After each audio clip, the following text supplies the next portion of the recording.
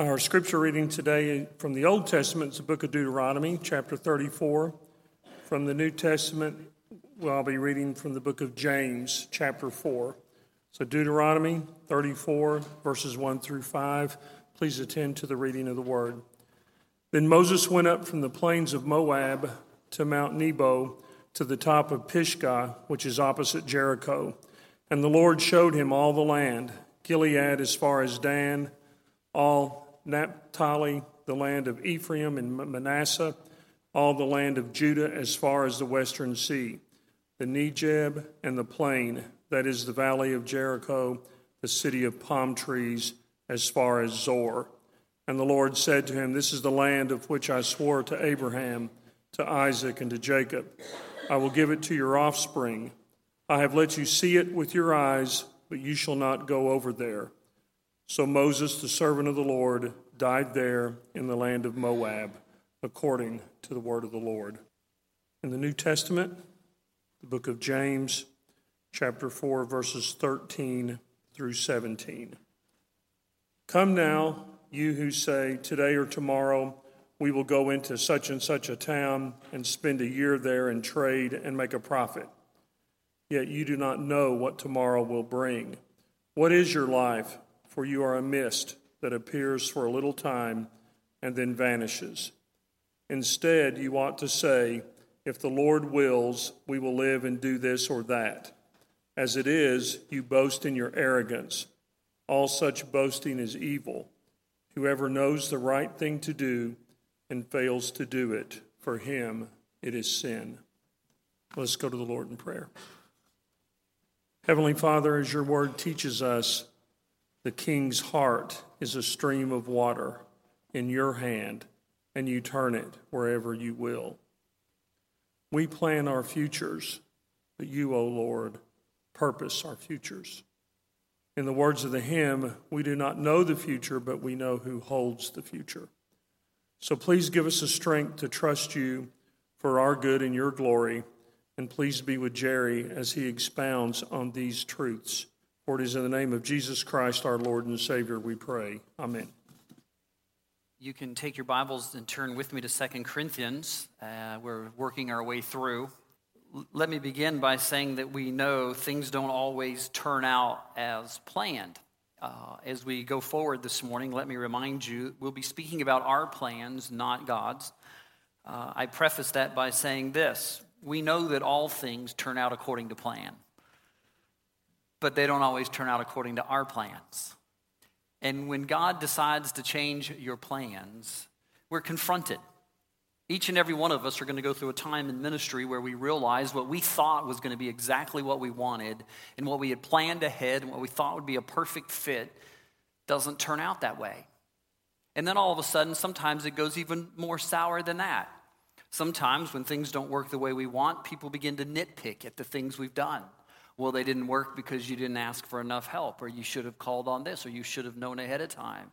And then before long, it goes from nitpicking at little things to going at your character, where, well, you just don't really care about people. And if you did care about people, you wouldn't have done that because you would have thought about this.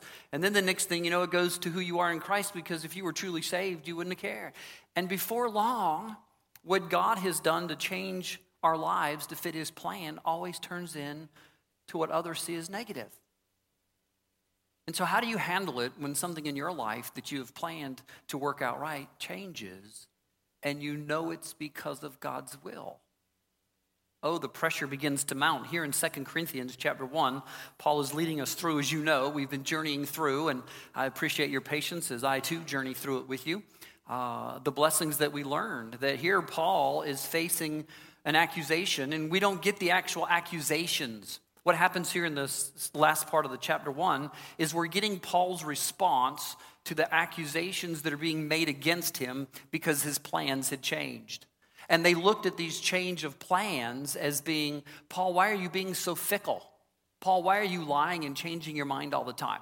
How can we even trust you with the word of God if we can't even trust you with your plans?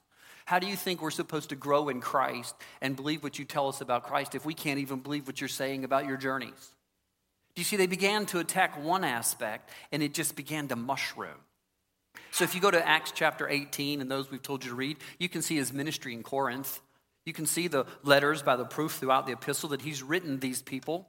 He has joy in them.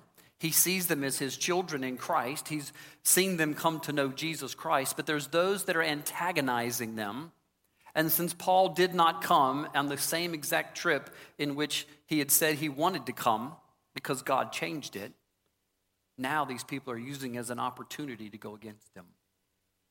And so my question to you is not just when bad things happen, because we could account multiple times this morning when things didn't turn out the way we wanted them. But it even happens sometimes in bad ways. That's how most of us recall them.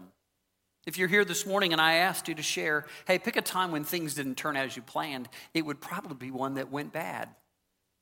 Most of you would probably not say, oh, I remember a time when I was really down and it all changed. It worked out great. Those are our testimonial times. Those are the times that I could recount multiple stories that when I was in college one day, ready to go home for break and needed my books to get home and needed a ride to Oklahoma and had to be in a wedding in Dallas, Texas, and wasn't sure how I was going to get all that worked out. It was an amazing story. I can't spend the whole day today telling you about it, but it's a wonderful story how one of my soccer players needed me to drive his car to Oklahoma City because he was going to get being married and he wanted to go home with Noelle. And so I went to Oklahoma in his car, and it was there, the wedding, that they needed me to take a car with Ty to Dallas, Texas, where he lived. So I drove that car to Dallas, and it was there that Mr. Hale said, Jerry, hey, listen, if you don't want to stay an extra 2 or 3 days, because the part I didn't tell you was my ticket to fly home was from Arkansas in college. So for me to be able to get home, I was going to have to redo this whole plane. And they said the only way to do that would be to catch the plane in Dallas. So I caught the plane in Dallas, and when I got there that morning, they said, well, you'll just have to go standby.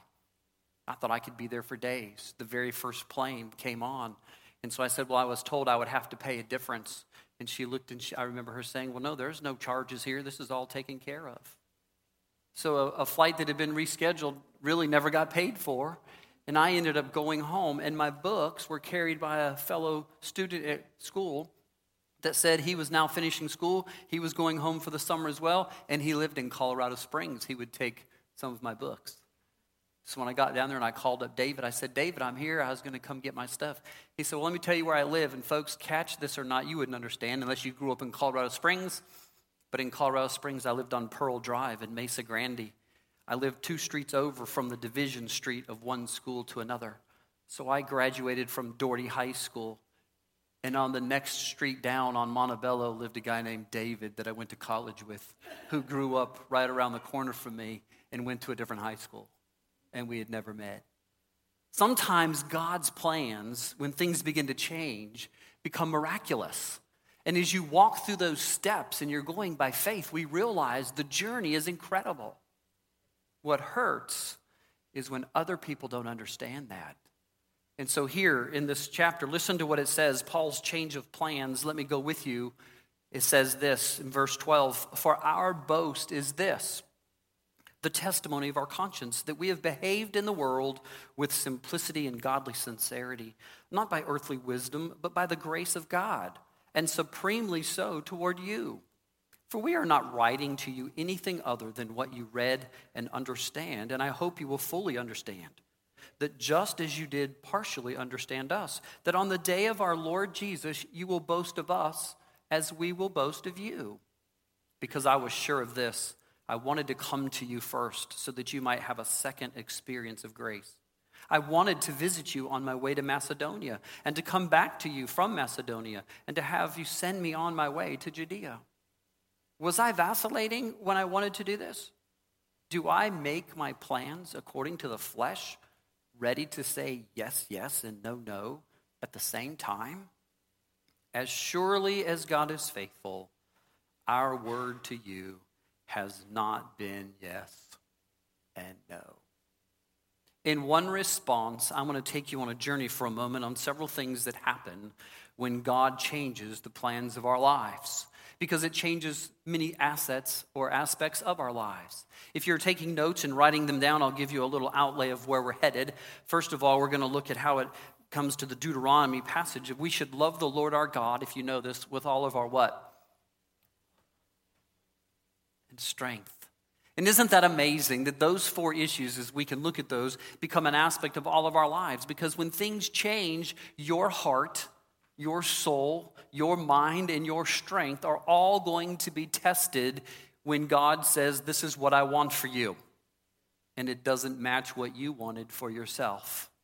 And so you have to ask yourself, is my heart right? Is my soul being tested, trimmed, chastised? And what is it that's in my mind? And of course, what is my strength or my conduct? As we look through these this morning, let me share with you. First of all, in verse 12, he begins to challenge us, if you wish, when he says, for our boast is this, the testimony of our conscience, of our mind. When God's plans begin to change in your life, is your mind set straight that you are doing what God's asked you to do? The conscience is something that is very important in our life. Your conscience is what needs to be educated in a right way. If you read the book of Romans, you learn that many people have seared their conscience. Consciences aren't always right. Sometimes your conscience has been so seared that you begin to do things and just approve them of yourself because everybody else approves them. And so what happens is you begin to live a life according to others' approval rather than the scriptures and the truths. Paul reminds them right up front that I am boasting in this, the testimony of our conscience. He's talking about him and those with him. That we have behaved in this world with simplicity and godly sincerity. I want to take a moment not to bore you with all the depths of the riches of the word, but this word here that we get in simplicity is amazing because the word for simplicity, if you wish, is also the same word that we get only used one other time in Scripture. Paul never uses it again. It's the same word that is taken from the derivative of holiness, agios. Hoplity is the same taken from hagios. So some translations and even older ones, King James and some others, may actually render this word with complete holiness. Because to be sincere is the part and the challenge of our character and our heart. What he's saying to them is, let me tell you with all of my heart and all of my sincerity, my mind, my conscience has not been led astray. I'm not trying to lie to you. I'm doing what God laid out before me, and I'm sorry you don't like it. That's what's happening when people attack you. Because a lot of times we make plans that benefit others. And when those plans don't work out, do you know who suffers the consequence? The others. And when they don't get what they want, do you know who they blame? They blame you.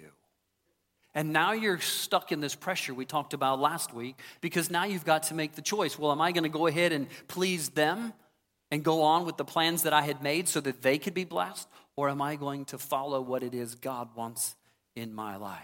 Sometimes you don't have a choice. I'm not speaking this morning about, for example, when God changes your plans and you do get sick or you face an illness or a catastrophic death that was unplanned.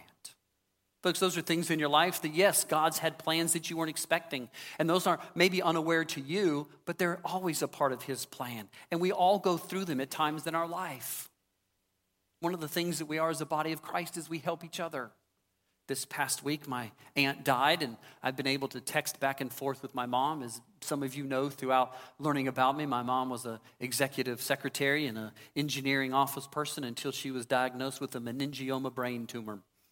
And as that meningioma brain tumor took over her life, we didn't even know it until the day she was at her mom's funeral. And she wasn't able to walk. She couldn't go anywhere. It was there we rushed her into a 2-day surgery. I flew to Boulder. She got the tumor removed. But the lack of the surgeries and what was necessary to keep her alive and to not be totally mentally disrupted, she lost all of her hearing on one side and the use of her eyes together. So it changed her life drastically from going to being an executive secretary running an engineering firm to laying on the side of our couch in my sister's bed and being handled and cared for the rest of her life. But you know, technology is wonderful because they came up with this thing called texting. And even though she couldn't hear and couldn't talk on the phone, we've been able to what?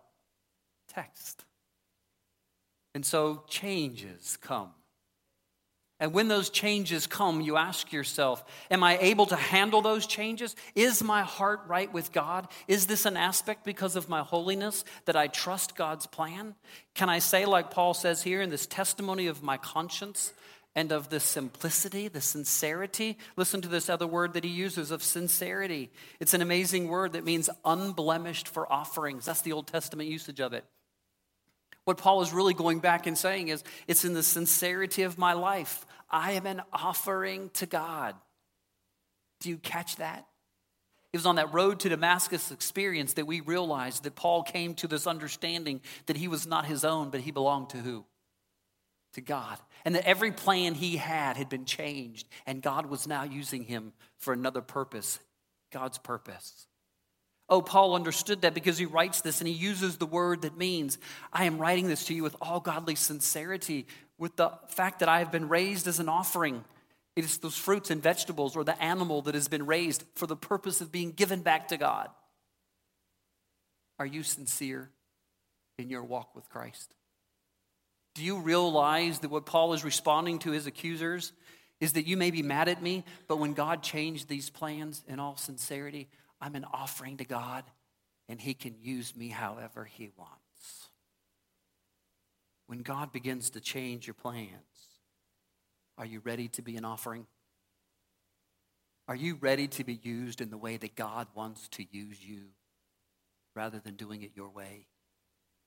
Oh, when he writes us not only about this heart issue that we have and our soul issue of Christ-likeness, listen to what he goes on to say. The conscience in its simplicity is important.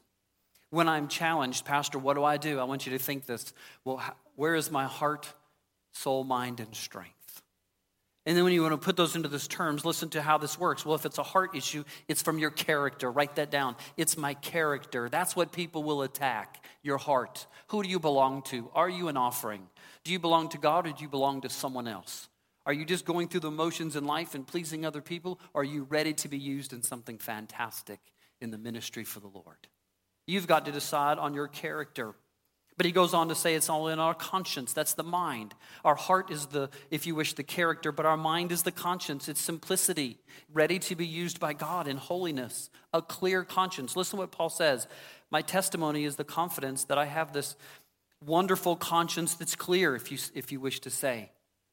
How could Paul have a clear conscience if you're basing it on where we've been?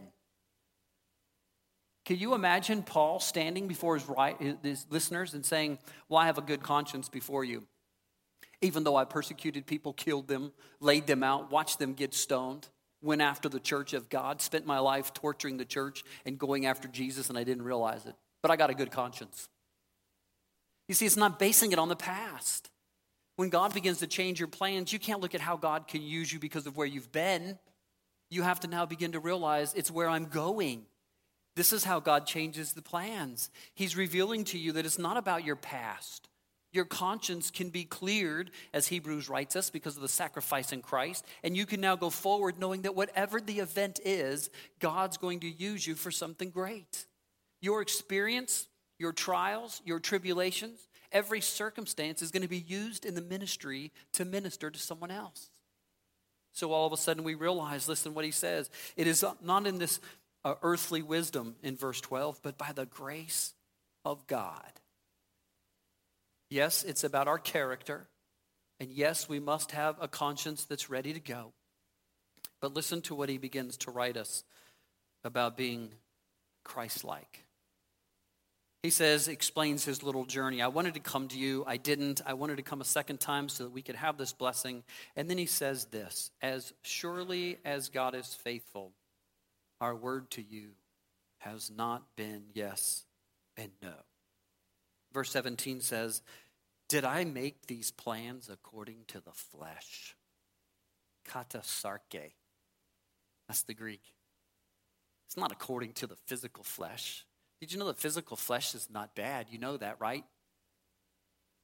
If the physical flesh was bad, bear with me for a minute, then what would be wrong with Jesus? If flesh is sin itself, then Jesus would be what? Sin.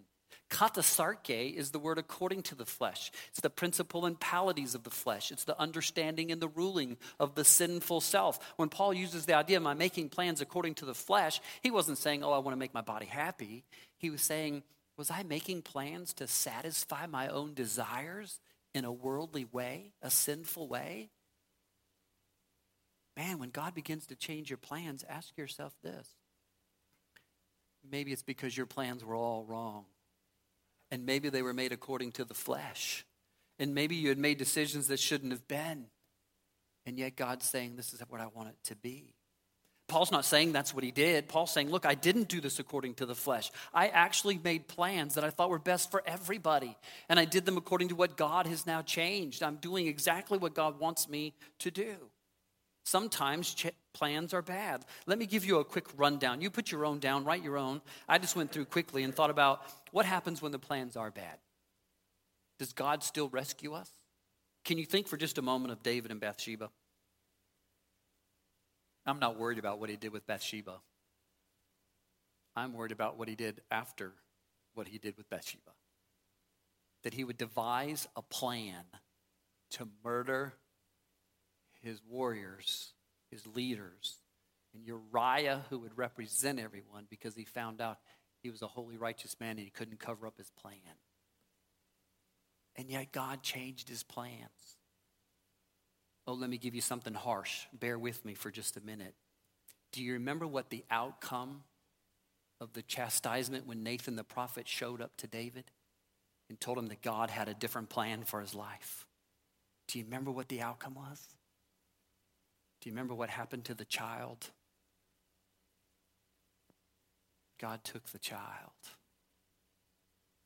I can't imagine David, a man after God's own heart. And yet when he devised an evil plan, went through some things even more hurtful in order for him to be used by God. Man, it may not just be David. Could I go back to the story of Moses when he was finally called by God? And he said, look, man, don't worry about this burning bush. I can do greater things than that. I mean, let's not marvel at the little things in life. I mean, God made the sun stand still, turned the world dark, rose people from the grave. I mean, folks, a burning bush isn't that big of a journey, okay? So when you get the bush done, he said, what I really want you to do is free my people. Now, that's a big issue. And do you remember when he went down to set the people free? Do you remember what Moses did? He got all frustrated because one of the Egyptians was beating up somebody. You remember what happened? Oh, you could recall the stories in his mind. He's probably thinking, wait a minute, this was my past. Now, wait a minute, this is what's going forward, and I can't be used again. And then to be told, let's take on Pharaoh? The plans changed for Moses when God said, you know what, he thinks he's the king of this world, but I'm the king of the world. So let's go into a little contest. You let Pharaoh bring up all his magicians and his powers, and I'll bring up mine, and we'll bring it to a conclusion. Do you remember how it ended? It's amazing that so many lives were lost when the plan of God was put forth. You see, we could go on and on about the stories. It could be Judah and Tamar. You can imagine even Joseph and Mary. Please don't say anything, but let me ask you this. If you're using things to cover things up, and believe me, your hearts can be hurt. Oh, it means a world when I say this to you. Can you imagine when Mary was pregnant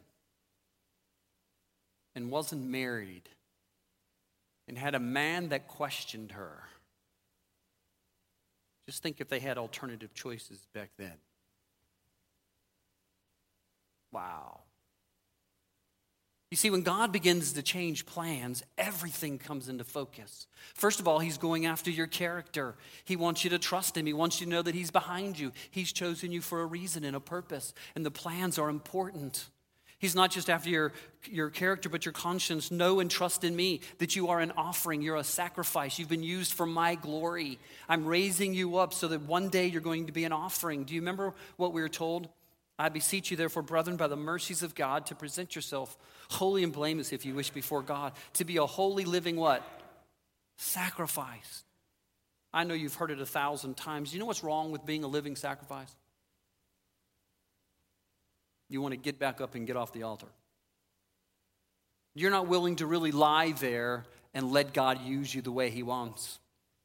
You want to get back up and run your own way when things get hard.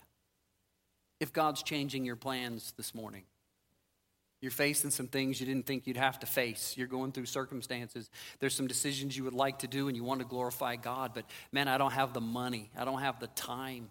I don't know how to handle this. It could affect my family. How's that going to affect my church? What about my children? You have to ask yourself, wait a minute, are you making decisions to please everybody else? Or are you making decisions to be an offering to God?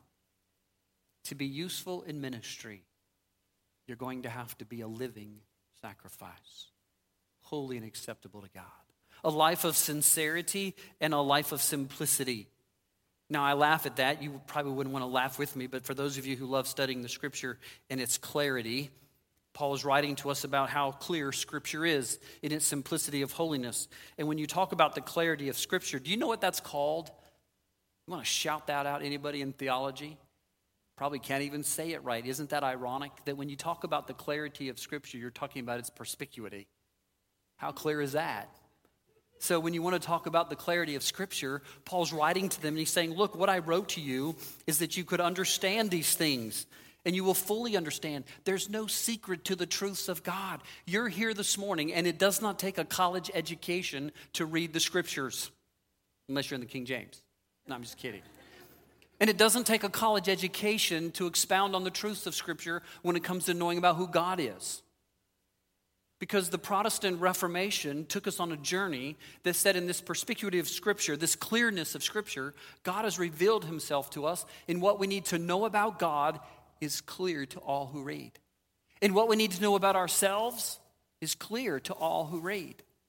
And what we need to know about the gospel and how it applies is clear to those who read. You see, Paul's writing to them and he's saying, you know what? In the simplicity and sincerity of my life, I've done exactly what God has planned in my life. And for those who are with you and trying to convince you that I'm now half-hearted and I'm wishy-washy and one day's yes and one day's a no and that I never can stand firm on anything, they're the ones that are lying. And they're the ones that don't understand the truth. Because I am an offering to God. It is my character. It is my conscience, and it's this Christ-likeness. Listen to what he says. I don't want to act in the flesh. I made no plans to the flesh. I want you to reevaluate this morning for just a moment. Take just a moment. Ask yourself how many of your plans right now were made according to the flesh. Had nothing to do with the kingdom of God, had nothing to do with the furthering of the gospel, had nothing to do with the ministering to the body of Christ, but had everything to do with yourself and what you feel.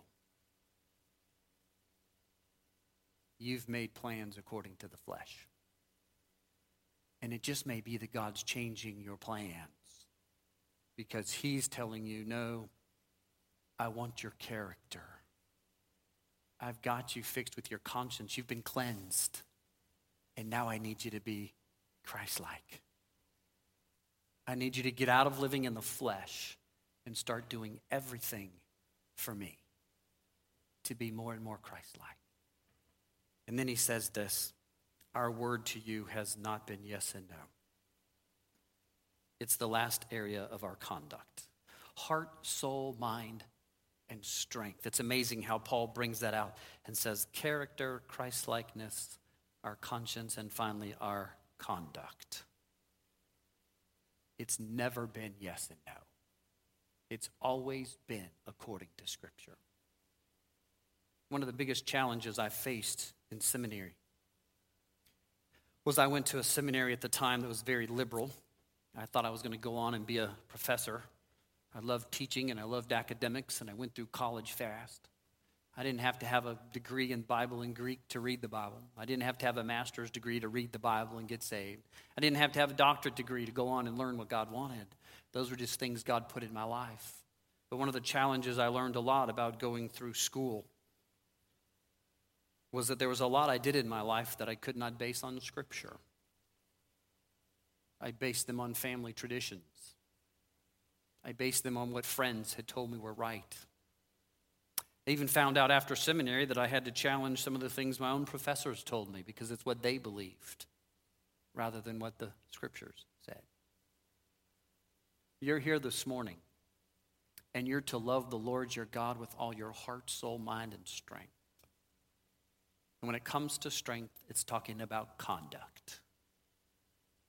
Are you willing to obey God and to live according to the Scriptures? Every word of truth. Ask yourself when God's changing your plans. It just may be because what you're doing is not biblical and what he wants you to do is. Doesn't mean it wasn't scriptural or spiritual. You may have been thinking to yourself, this is what Christian people do, but is it based on Scripture? Don't raise your hand, please, because I would hate to say that or know this. But how many of you have ever been in a church that did something that wasn't scriptural?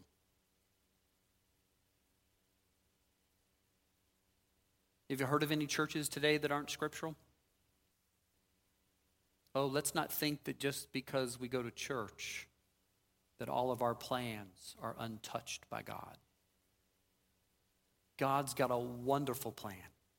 And Paul was already shown so many things, and if anyone knows what it means to have plans changed, it's Paul.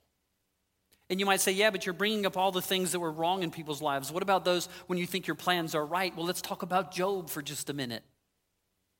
Can you find another person outside, especially in our Old Testament, of someone whose life was trying to be patterned with his heart, soul, mind, and strength, that there was no accusations that could even be made against him?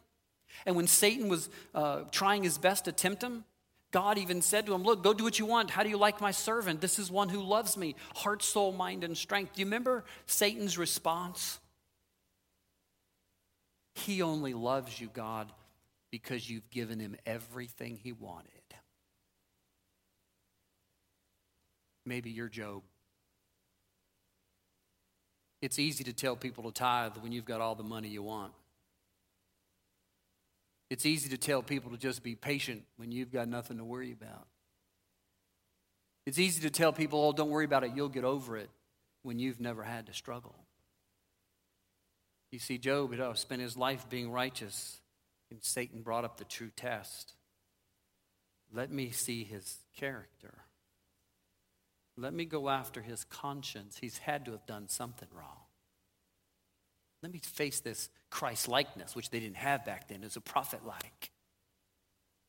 Let me go after his conduct. Do you remember when he got all done? Job's own family and friends said, just turn against that God. Maybe God's changed your plans. And maybe the ones you trusted most are the ones that are saying to you, I wouldn't serve a God like that. I don't understand why you would even do that. And you're here this morning and need to realize that Paul's saying, I'll tell you why I serve a God like this. Because his plans are perfect. He saved my heart and gave me a character. He took my mind and developed it with a conscience. He shaped my soul from that which was nothing and made it Christ-like. And he's now taken my life and with his own word shaped every form of conduct I'll ever be a part of. I'm kind of glad God changed the plans of my life. And I would pray that you would be happy that God changed the plans of yours. For we are told the wages of sin is, but when God had a change of plans for you. It's only because of grace that he took you from the journey headed to hell and placed you in this wonderful care of heaven so that you could be blessed. Oh, when God wants to change your plans, Pastor, what do? You change yours. And you follow him. Let's pray. Heavenly Father, thank you. Thank you for changing our plans. Father, as we have made our way through this world, we have so many times followed the ways of the world, followed the ways of our flesh. Father, I thank you for constantly developing within us a character, that you change the things of our lives so that our character becomes just right. Father, we thank you for the education of a conscience in the Word of God. Father, we've so much followed today the ways of this world. Father, even in the leadership and the structure of our land, so many have a conscience that is definitely wrong and been seared. Father, I pray that you would guide us in the words of truth, that we would become more and more Christ-like. And just as Jesus obeyed at all costs in all things, Lord, give us the strength to do the same. Give us the ability to follow your words. That when we see the plans change, we can still say, we love you with all of our heart, all of our soul, all of our mind, and all of our strength. Father, you lead the way, and we'll follow. We ask it in Jesus' name. Amen.